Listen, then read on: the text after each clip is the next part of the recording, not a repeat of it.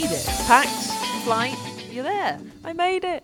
Bag was over the limit, But that's not a surprise. but it was only 1 kilogram over. And so I'm celebrating, thinking that's brilliant. They're not going to charge me anything. It's all good. And then he gets out that sticker, you know, the big, bright, luminous orange sticker telling everybody you've got a really heavy bag. And he put it on the case. But it was fine. Yeah, well, you do have a heavy bag. Yes, I do. And I thought I was really proud of myself. It wasn't bulging. You know, when you just zip it up and you can just zip it up, you don't have to sit on it, get your family members to sit on it, squash things in that are falling out the sides. I didn't have to do any of that. So I was really confident I'd nailed it. How big is your suitcase? It was big. Because you say like 25 kilos. It came in at 26. But I've definitely fitted 32 in that suitcase before. Wow. I mean, how long were you going for? 32 kilograms of stuff. I had a whole lot of people sitting on it at that point to close it. It's my kit to record the podcast. It's very heavy. No, it's not. I've got exactly the same kit. It's not heavy at all. And also it can go in your hand luggage. It's very heavy. Then I have to buy presents for the family. Lots of presents. No, but you haven't bought them yet. You buy them when you're in Australia and bring them home. Well, I told you it's toiletries. I take toiletries with me. Do you take like massive shampoos and conditioners? Yeah. That's so unnecessary. But it's not, because I thought about this when I arrived here. I arrived at 9:30 at night. Felt like I'd been hit over the head with a mallet or something. Went to sleep, woke up next morning, went to have a shower, had some shampoo. Perfect. So you can't question that. That was perfect. Yeah, okay, fair enough. Fine. And considering you're staying in an apartment where you might not be given shampoo, that's fair enough. But in a hotel, normally on day one, you can use their shampoo and then go out and get some better stuff. But it's, I could do, I don't do. But I was really happy that the suitcase closed. The taxi driver didn't make too many weird noises when he tried to lift it and failed and had to use both hands. But then I got the heavy sticker, but it was fine. Got upgraded for the 20-hour flight. Ah, amazing. Oh, so that's a game changer, that is. Upgraded to the point where I had a bed, a flat, how was it? flat bed. Did you sleep? With no, I was too excited. I was like a child in a sweet shop. I was pressing buttons. You know, you have the little divider between the two seats in business. You have a little divider. I kept pushing it down and up, and the man next to me, he was like, "What are you doing?" It's just like, see if it works. I was pressing buttons. I was opening things. I was looking at stuff. I was reclining the bed. I was putting the bed back up again. I was going down again. I was having way too much fun to sleep. Were you just chatting to people? Because it's a lot more sociable, isn't it? Because you're kind of facing each other. Oh no, I wasn't facing anyone. I was in my own cocoon, apart from the fella next to me with the divider. He made it clear. Bless him. He that's great. had a massive magnifying glass because his eyesight wasn't very good. And every time I put the little divider down, he had this whopping great magnifying glass, and he was looking at the map to see where we were. So, no, not a lot of talking, just a lot of me pressing buttons and doing stuff, having fun. Has he not heard of glasses? I mean, this magnifying glass was big. I mean, it was only... Is it the sort of thing that no glasses could help? When you first looked at it, you chuckled, because bless him, he was trying to read the menu of the food, right? And the air steward walked past, and he tried not to laugh because it's an enormous. I can't tell you how big this magnifying glass was. Huge. And he said, "I've never seen anyone just walking around with just a one, big just a big." And he glass. said, "Sir, would you like me to read out your choices?" and luckily, the gentleman said, "Yes, thank you. That'd be very helpful." So no, there wasn't a lot of talking until a lady to my right. So there's not a lot of us in this space. Got very, very drunk. Oh, that's always the way, isn't it, in business? She was... I mean, I kept noticing that drinks kept appearing on her little table to my right, because to the point where they left the bottle at one point. And she was a very loud drunk, I would say. And she got... So was it all Well, she got ruined? really drunk at the time when you're meant to be sleeping, or they'd like you to sleep. But was she not getting drunk so that she could sleep? It wasn't working, because every time they suggested to her very politely, "Madam, maybe a little snooze would help. I don't want to sleep." And she'd bounce up and start walking around the plane, and "You can't make me sleep."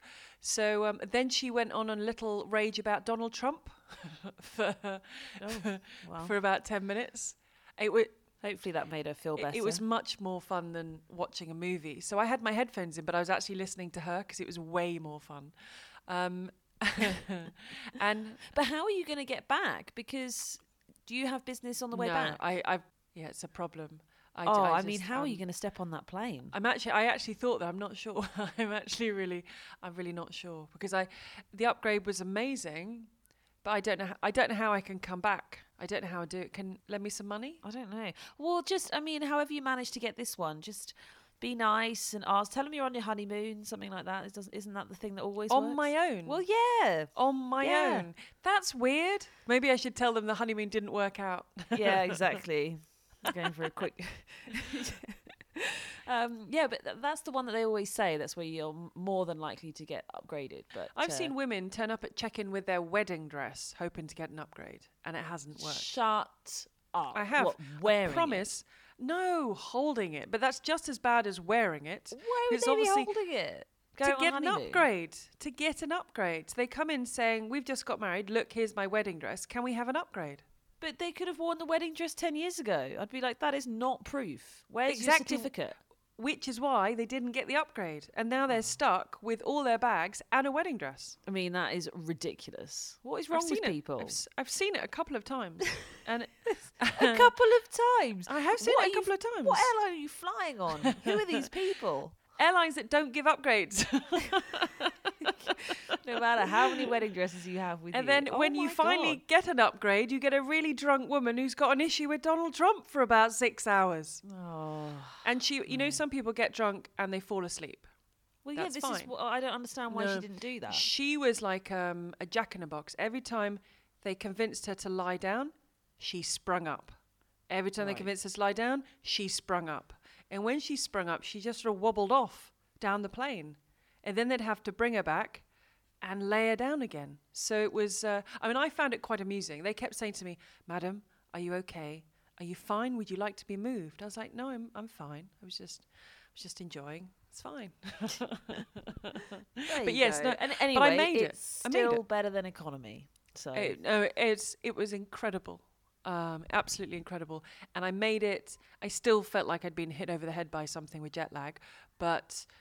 And you know, the weirdest thing was walking out of Melbourne Airport, because everyone had been talking about the air quality and you'd seen all the pictures. I was just to see what it was like as I came out. But we came at a time when the wind direction had changed. It was actually pretty clear and it had a little bit of rain. So since I've been here, the air quality has been pretty good. It's not as good as it normally is here, but I've been running outside and that was fine. And the rains today, we're recording this towards the very end of day one, yes. when most of the matches on the outdoor courts were cancelled because of the rain. Does this make sense to you if I say that Australian rain is not like UK rain? Yes, because I've experienced it. I know exactly what you mean. It's just big. Like it's big globules of water. They've never, ever in the history of Australia had mild weather. It is just extra. Whereas in the UK, we've never had anything that is not pretty much mild. Even, our heat waves are kind of, most countries would be like, I think that's winter. But okay. It could not be more different. It's just so many extremes. So how would you describe the rain, the Australian rain? Just it's like each globule is like a bucket of water. Yeah. So you go out. It's quite aggressive, isn't it? It's very aggressive. It hits you. You feel every drop. You do a tiny dash and you are soaking wet. And they're doing a lot of developing at Melbourne Park. So there's bits that's in developments. They've put makeshift corridors and tunnels. And there's a tunnel that pretty much takes you from the media centre, which is also where all the press conferences are. So the players, the Roger Federer, Serena Williams, they will all have to go there at some point. And this corridor, makeshift corridor, takes you all the way through into the bowels of the Rod Laver Arena, from where you can access Margaret Court Arena, etc. But there's a little bit that's outdoors. And in that little bit, I'm telling you, it's a tiny bit, got absolutely soaked. And when I came back, there'd been so much water, there was a crack in the makeshift corridor. There was a waterfall in the middle of the corridor. And then when I got back to our commentary box, there was a leak in the Rod Laver Arena roof. Oh. And there was water coming down onto the Melbourne sign that people will be familiar with at the back of the courts during the Barty match. And between every point a ball girl or ball boy was rushing on with a towel. Between every point? Every point. No way. Because the Wow. rain is torrential, there's a leak in the roof, and the water was on the sign, so on the slippery, but on the letters, on the Melbourne, the word Melbourne. Oh, no. Can you imagine? The worst case scenario there? Awful. Disaster. Yeah. No, I agree with you about the rain. The drops are, I think they're pretty aggressive. You know about it. Oh. There's a thing with Australia, you know about weather. So what I've never really understood is why in the UK we talk about weather so much, because it's within quite a small range as to what the weather can be. It's just kind of slightly miserable or slightly okay. But if I was living in Australia, I'd be obsessed with the weather because it's so different every single day and everything is so extreme. I'm never going to complain about British rain again, because this rain... The thing is, we needed this rain. The country needed this. It's the weirdest feeling. If you're at a tournament, an outdoor tournament, you never want rain. But because of everything that's happening with the bushfires in Australia, we were, on one hand, very happy that there is this rain and hopefully it's doing the job it needs to do in Australia. And on the other hand, I think there are going to be on Tuesday 90 matches attempted to be played. 90. Wow. At least they like Yeah. a night session. So they got the yeah, lights, they got the staff, everybody's here anyway. Well, yeah, so what's been happening with the tennis? Day one is nearly over. Some shocks? One shock? Or I should say, and if people are new to our podcast and are thinking, what are these two women whittering on about? Tennis largely, some random stuff. And we do say we're not a results service just because it dates so quickly. But the hardest time for us not to be is during a Grand Slam. So as we're doing this, Novak Djokovic is on court and he's about to lose the third set. Now, I'm not saying he's going to lose to Jan-Lennard Struff, and I'm not saying he's going to lose the match, but things can date very quickly. But today, the upset, Denis Shapovalov, 13th seed. Marton Fucsovics, not the kind of player, when he's playing well, you want to meet at the early stages of a tournament. Yeah. But Shapovalov, he just wasn't completely present today. He was yelling at the chair. He threw his racket at one point, smashed his racket into the court. It didn't break, but he was given a code violation. So his argument was, let's see what you think about this argument.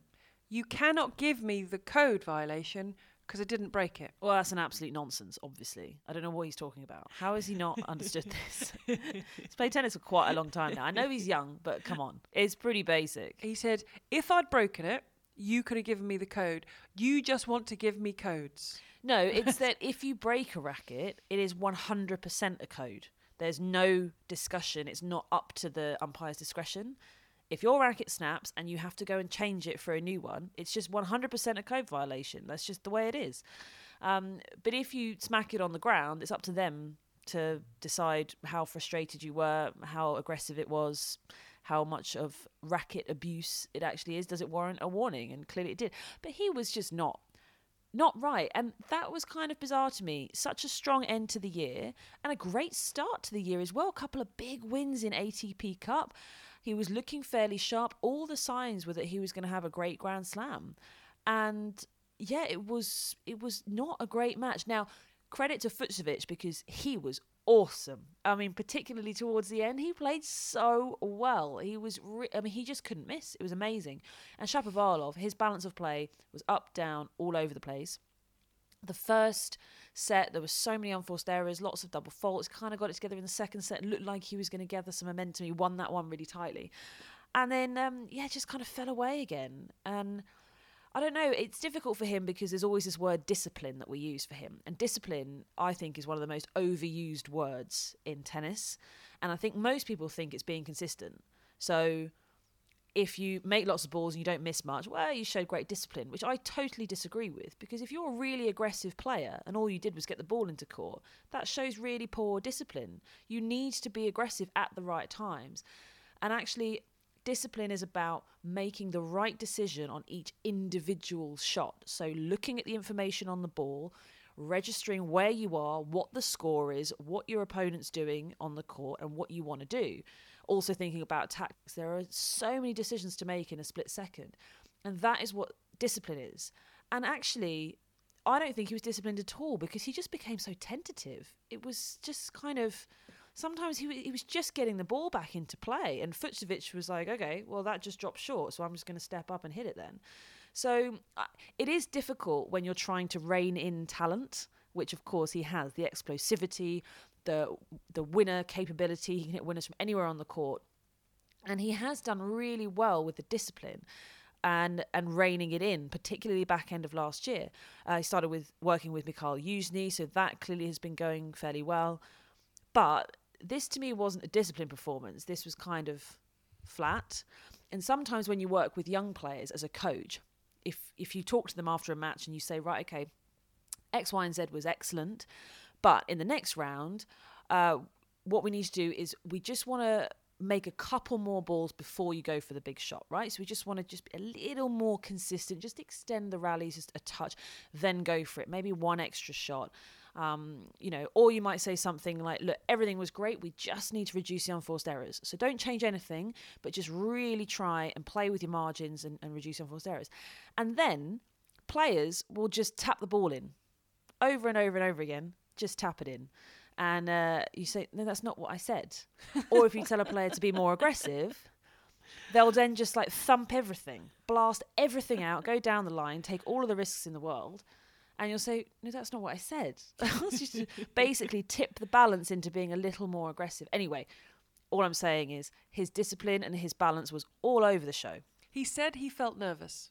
Because everyone said, what about your pre-season? He said, no, my conditioning was good. I was in the right form. It's nothing to do with that. He said, I just felt nervous. And maybe that's understandable because there are expectations on these young guys, whether it's Tsitsipas, who was very, very good today getting his win, whether there's Medvedev, who some people have even tipped to win the Australian Open. But these young guys, there is a lot more pressure on them now. And maybe that's something. He's the 13th seed at a Grand Slam. Yeah, he's in a different position. There's a bit of a different energy about Shapovalov. I picked him for my top 8 finish at the O2 this year. Oh, I know, right? But I thought this was it. He's knocking on the door of the top 10. But it's only January. It is still January. Yeah, no, yes, I'm not saying it's over. Well, it sounded a little defeatist there. Well, if you're Mikhail Yuzny and you're saying to Shapovalov, oh, I had you going to London, not going to do it now. What kind of a coach are you? I want positivity. I'm not a great coach. I never said I was. I want positivity. Cavaday, come on. You're not going to get that from me. Positivity. But yeah, I do think it's a different energy, different vibe, more expectation. He broke through. Then he had to manage some things, particularly his body, his fitness, too many tournaments, made some mistakes, changed his team again. So that's been slightly difficult. Now seems a little more settled. And then at the back end of the year, got that title. That's what he was looking for. I think that really helped. And then it just felt like, okay, 2020, we're going to really see some big stuff from Shapovalov. But maybe he is feeling that expectation in himself. Maybe he's there thinking, everything's in place now. I've learned all of the lessons. I've matured. I've done all of that. I get the discipline thing now. Maybe it just didn't work out.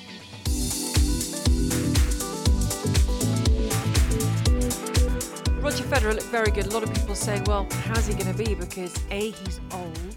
B, he hasn't had any warm-up matches because there's no, I'm just putting it bluntly here, because there was no Hopman Cup, and decided to spend a little bit more time with his family. Had that South American tour with Sasha Zverev at the end of this season, and he didn't play ATP Cup, so he's going to be rusty and look fabulous. 6-3, 6-2, 6-2 against Steve Johnson. But I was speaking to Mark Woodford, Australian tennis legend, who is slightly disturbed because at Melbourne Park, around Garden Square in the centre, they have lots of busts of legends of the Australian game. Oh, right. What are they made out of?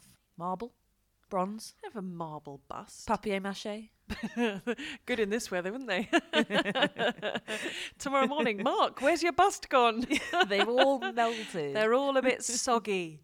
So his bronze bust has moved. We were doing a little intro piece for him for the radio today, and we said we're going to meet by your bust, and he went to the wrong place because he's been moved. So his bust is, and not only has Mark Woodford's bust been moved, A, B, it doesn't completely look like Mark Woodford. C, the plaque with the details are wrong. So was this just somebody else's bust that they just thought, it looks close enough to Mark. We'll just change a couple of numbers. Well, they gave him an extra Grand Slam title, which I said he shouldn't complain at that. Just take it, right? 18 instead Which of one? 17. They gave him an extra mixed doubles title. Oh, fab. So I said, look, take it. But his Davis Cup years were 1998 to 2000. Oh, He said, that's wrong. He said, what did they do with the other 10? So he was, and I said, Mark, I'm glad you're dealing with this well. And then at some point we were just chatting, and there was a gentleman, an old gentleman, taking a photo of Mark's bust, as it Why were. are you calling everybody old? No, this guy was old. He was.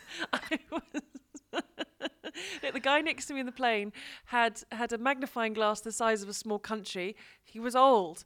The guy taking the photo of Mark Woodford's bust was old because he had to take the glass off, look forward. He wasn't sure who he was looking at. So anyway, so he's leaning forward with his phone to take the photo. Meanwhile, Woody is saying, it's not a very good likeness. They've got the stats wrong. And then this old man told Mark to get out the way. Oh, no. Of his own bust. And so Mark's sort of doing all this chat. This guy was like, out the way, please. And I said, no, it's his bust. I said, it's his bust. And then this man looked, and he was so embarrassed because there's Mark Woodford with his arm around his bust grinning. No, but I'm not having it. I don't think this is his bust. If it's got the wrong It dates, is his bust. the wrong titles, it doesn't look anything like him. The only thing that is consistent with it being Mark's bust is the name, which they could have easily got wrong. Do you know what? It was funny, though, that he said was quite funny. There's a bust of Pat Rafter, another legend of the Australian game. And Mark Woodford said it looks like Conchita Martinez. Look, I think we all understand that sculpting is hard. Okay, it's very difficult to get a likeness in bronze, evidently. So I did wander off from the subject of Roger Federer. I'm not sure how we got to Mark Woodford's bust from Roger Federer. They're basically the same. Well, that aren't was they? it. Mark Woodford said that he believed that when the draw was made and Steve Johnson saw his draw, Roger Federer had won and Steve Johnson conceded defeat. Yeah, well, that happens most of the time. As soon as he saw the draw, he believed Steve Johnson said, well, thank you very much.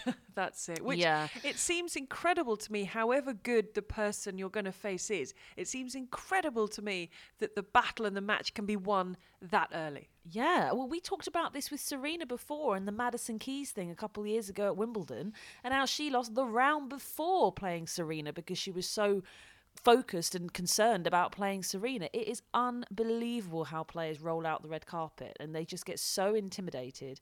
And they just have no belief, but you can't fake it. You can say that you have all the belief under the sun, but after 3 games, and Federer's first 5 games to go 4-1 up were absolutely sublime. So if you're Stevie Johnson, any amount of belief you had managed to summon up was just gone, destroyed.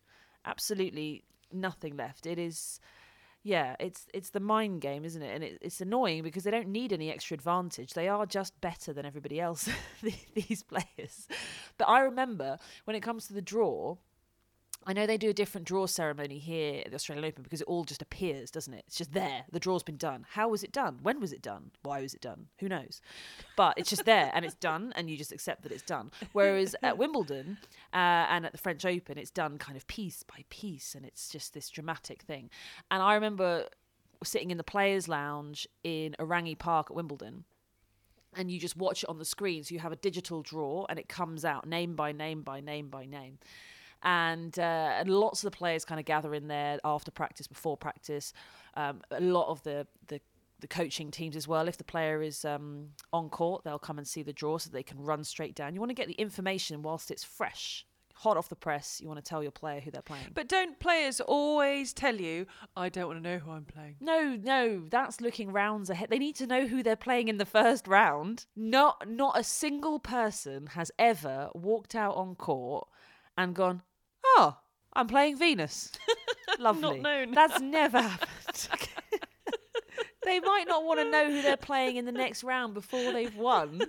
But no one's just turning up. But that's the same. They might not. They come off court. Do you want to know who you're playing next round? No. But at some point you've got to know because again you are facing them. Even Serena would have had her team do some sort of digging on Potapova. Well, that was. I mean, she's gonna win it. Wow. I mean, Serena. I'm still saying I'm going with Osaka for the title, who looked great today, but Serena Williams looked, I mean, boy, she looked good. I mean, she wasn't getting an awful lot from the other end, to be fair, but she just meant business. But that's the way it's been, hasn't it? The last few times she has meant business, but it's been at the title match. It's been in that 7th match after 2 weeks when it hasn't worked out, whether you've had a Simona Halep on a completely different planet to win Wimbledon or the Margaret Court gremlins have crept in to Serena Williams. I'm not worried about her in the early rounds. It's just when it gets to the match that could possibly change her legacy. Yeah. That's when it hasn't been working out. Well, now I can see you were bored of my story, but I'm going to finish it anyway. Oh, sorry. So we were in the players' lounge watching the draw. I've got jet lag. Can I just keep saying that? Who are you? What's the name of this podcast? Well, I'll be honest. It's not amazingly interesting. I'm not going to lie. Yeah. So all the names are coming out, and it's the men's draw, and obviously you're standing there waiting to see if your name comes out, and if you're not seeded, well, not because it's the men's draw, so it wouldn't. No, I wasn't, but one might be. Anyway, I'm talking about Mardy Fish. So Mardy Fish was sat right next to me, just watching and watching and watching and watching. It's not coming. And all the way down, 3 names left. Rafa at the bottom of the draw. 2 names left. And then as soon as the penultimate name was pulled, and it wasn't Mardy Fish, everybody looked at Mardy Fish, obviously, because he's playing Rafa. And he just got up and just marched out. Didn't wait to see his name appear. But just as soon as the one before... he was just gone. His team running after him. He was just storming out. Even if it'd been the penultimate name, he would have faced him in the second round. That is true. He might have won a round, it's always nicer to face these guys in like rounds 2 or 3 if you're not seeded. It's weird because I imagine there are those players who, well, like Coco Gauff said, I bet people couldn't believe, and I couldn't believe, when I drew Venus Williams again after meeting her at Wimbledon and beating her at Wimbledon. She said, I could not believe this had happened once again. You've got a 39-year-old against a 15-year-old. I mean, it's incredible. How many titles had Venus won when Coco was born? Like loads? Oh, I remember we did this at the time around the Wimbledon one a lot. Hadn't she won? I've got jet lag. Look, it's a good number. You're the one that provides loose facts. I've currently got jet lag, so between us, we should get this. If people go back to our Wimbledon podcast, it's definitely in there. Definitely. Right, okay, fine. Okay, we'll get that one. We'll dig it up. But it's amazing with draws. People don't realise that it just works out that way. There are some people you just barely ever play, and then other people that you just play all the time. It's amazing. In Brisbane, we did a match. No, I can't remember who it was. Madison Keys against Pliskova, maybe. But anyway, it was the first time they'd met, which is kind of crazy. Do you want to change somebody like that. You've gone Serena Williams to win this whole thing, haven't you? I have. Yeah, let's move on. Yeah, I have. I've gone Osaka, who looked very good today. And I've also gone Halep. I don't know why I've been allowed to.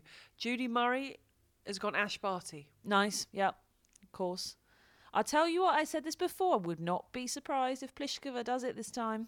And she also, when I was rattling off a few names, I forgot Pliskova. And she said, and there's Pliskova. Of course, there is, who has been getting closer and closer. And she looks very relaxed. And the draw quite weighted to the other half of the draw because Barty, Osaka and Serena all in the same half. Petra Kvitova, 6-1, 6-love. Today. We know what she can do. And Sloane Stephens, we're not a results service, but Sloane Stephens looks like she's about to go out. And Caroline Wozniacki, the long farewell, hopefully will be a long farewell because she came through her first round. Serena Williams in press was asked about Wozniacki's legacy, and I'm sure we'll do more on this when the road finally comes to an end for her. Worst outfit so far, Grigor Dimitrov. Did you see it? Oh my. My. I mean, that guy can pull off pretty much anything, but I'm not even sure. I don't think it looked like he was Absolutely wearing shocking. a onesie when he came out. Looked like a onesie. Yeah, the full tracksuit. Why would you go full tracksuit? Like a big onesie, and then he takes it off, and he looks like it's like a cow, isn't it? It's like those patches and shapes, like a splattered, multicolored cow. Is that a really bad description? Nobody can outdo Grigor. There's just no way. I don't think you can be worse. I mean, this is worse than back in the zebra years. I wasn't 100% against the zebra. What? Was I not?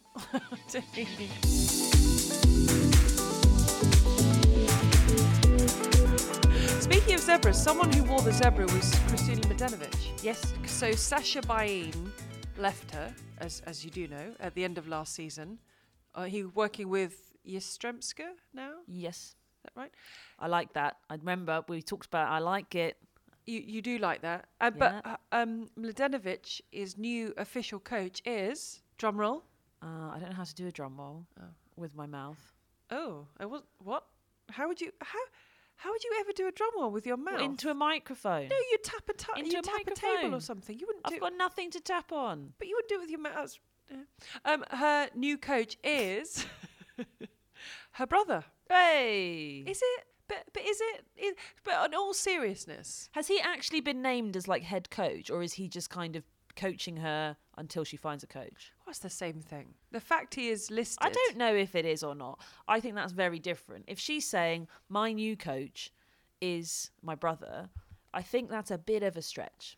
I think she is. But if he's just looking after her, because he's travelled with her loads through her career, he's always been in the box. Yes, but there's travelling and there's my brother's my coach. It's very different. Yeah, but I'm sure he would have picked up a few bits and pieces, you know, over the net, inside the lines. A few bits and pieces. But in all seriousness, if she's wanting, no disrespect to her brother, who's a footballer, his profession was football, how can she... I don't know. You had Sasha Bain, top class coach, who's proved himself to be a very good coach, but surely that you can't just have your brother. Or do you get to a point when you think, I'm pretty much where I am and I can't learn much more, so why not? Well, a lot of people get to that point. Really, sometimes it can be difficult to keep pushing yourself and trying to get better and better. But I mean, from Mladenovic, she was in the top 10, wasn't she? And she really fell away. And then it looked like with Sasha Bain, she was getting things together. She's had some big wins, particularly back end of last year, like individual wins. Of course, a Fed Cup. Oh, that was awesome. That win against Ash Barty, of course. So the tennis is still in there. It's just about getting it out of her. Yeah, I wouldn't have thought that she's going to find her best form with her brother as her main coach, but I imagine that she's just going to keep a lookout to see if there's anybody else about. I mean, if you don't secure somebody in off-season, then really you kind of have to wait a little bit because people will start breaking up come Indian Wells when it hasn't gone particularly well for them. That's kind of the early sort of breakups happen around Indian Wells, Miami, and then she might be able to nab someone. I'm just reading a tweet that came through from the French press that says Luca, her brother, is her new coach. He knows the tennis very well. He had a real desire to help me. I'm very proud of it. And he's hyper engaged. Wow. Okay. Have you seen the graphic, the very helpful graphic that the WTA do of the coaching carousel? Oh, yes. I like that. They started doing it a couple of years ago and it was awesome. This year's slightly different, but the last couple of years I've always felt like they need their own, the Czechs need their own little section because the Czech coaches move around all of the Czech players and move from Pliskova to Kvitova to Strycova to this to that to whatever. But and it's actually very helpful to just get your head around where people have moved and where they've come from. And they've got about 20 players, I think, on it. And there's all these arrows and X's and ticks and all sorts. But that's the only way I'm keeping track on the women's side because there's a lot of movement every year. of who's coaching who. And the other thing you have to keep track of at the start of the year is the doubles because you've got lots of new pairings. Yes. So people you didn't know were breaking up. And then there was news about Robert Farah, who's been provisionally suspended, that seemed to come as a bolt from the blue in terms of what they've achieved. He is contesting it. He said it was contaminated meat that he has in Colombia. But there's the shock of that sort of sinking in, that we won't see Cabal and Farrett, at least not for now. And then there are new partnerships that are forming, and it's the first few weeks of the year when you're sort of trying to get your head around everything. Even walking around here, and suddenly I see Michael Venus and John Peers walking around together. And then I suddenly remembered, of course, they're now together. And that's a different pairing. So it's crazy. There are so many people here, the friends and family. There's so many dogs that are around, little dogs, which, you know me, I haven't got a clue what they are.